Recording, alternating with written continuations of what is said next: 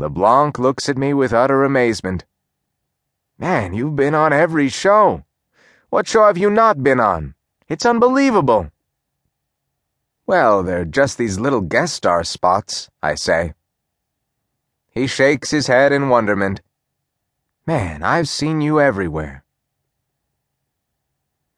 On the one hand, he was right.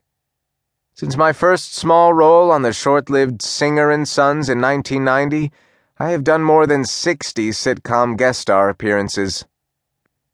When people stop me on the street and insist I list my credits so I can tell them where they know me from, most notably it's as the dim guy on Seinfeld who Elaine was attracted to only because he couldn't remember her, or Ray's annoying cousin on Everybody Loves Raymond, or the officious security guard on Murphy Brown, or the moronic pharmacist on The Nanny, or perhaps as the role I was playing on Friends, the jerky waiter.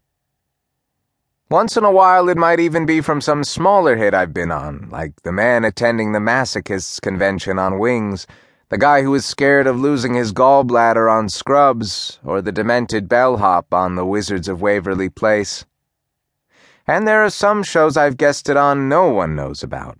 Living in Captivity, Can't Hurry Love, All Right Already. I've played dozens of characters who are jerky, annoying, pathetic, and idiotic, all after years of establishing myself as a stand-up comedian whose persona is, well, kind of jerky and pathetic. But as LeBlanc heads off, I am tempted to tell him that all the guest star appearances I'd made, and even writing for a season on Seinfeld, don't add up to half of 1 week's worth of his salary.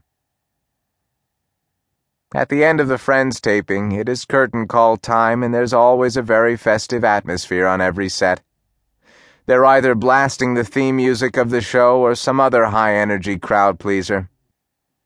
Every show, from Friends on down to a lowly pilot that may never air, ends in this upbeat party atmosphere.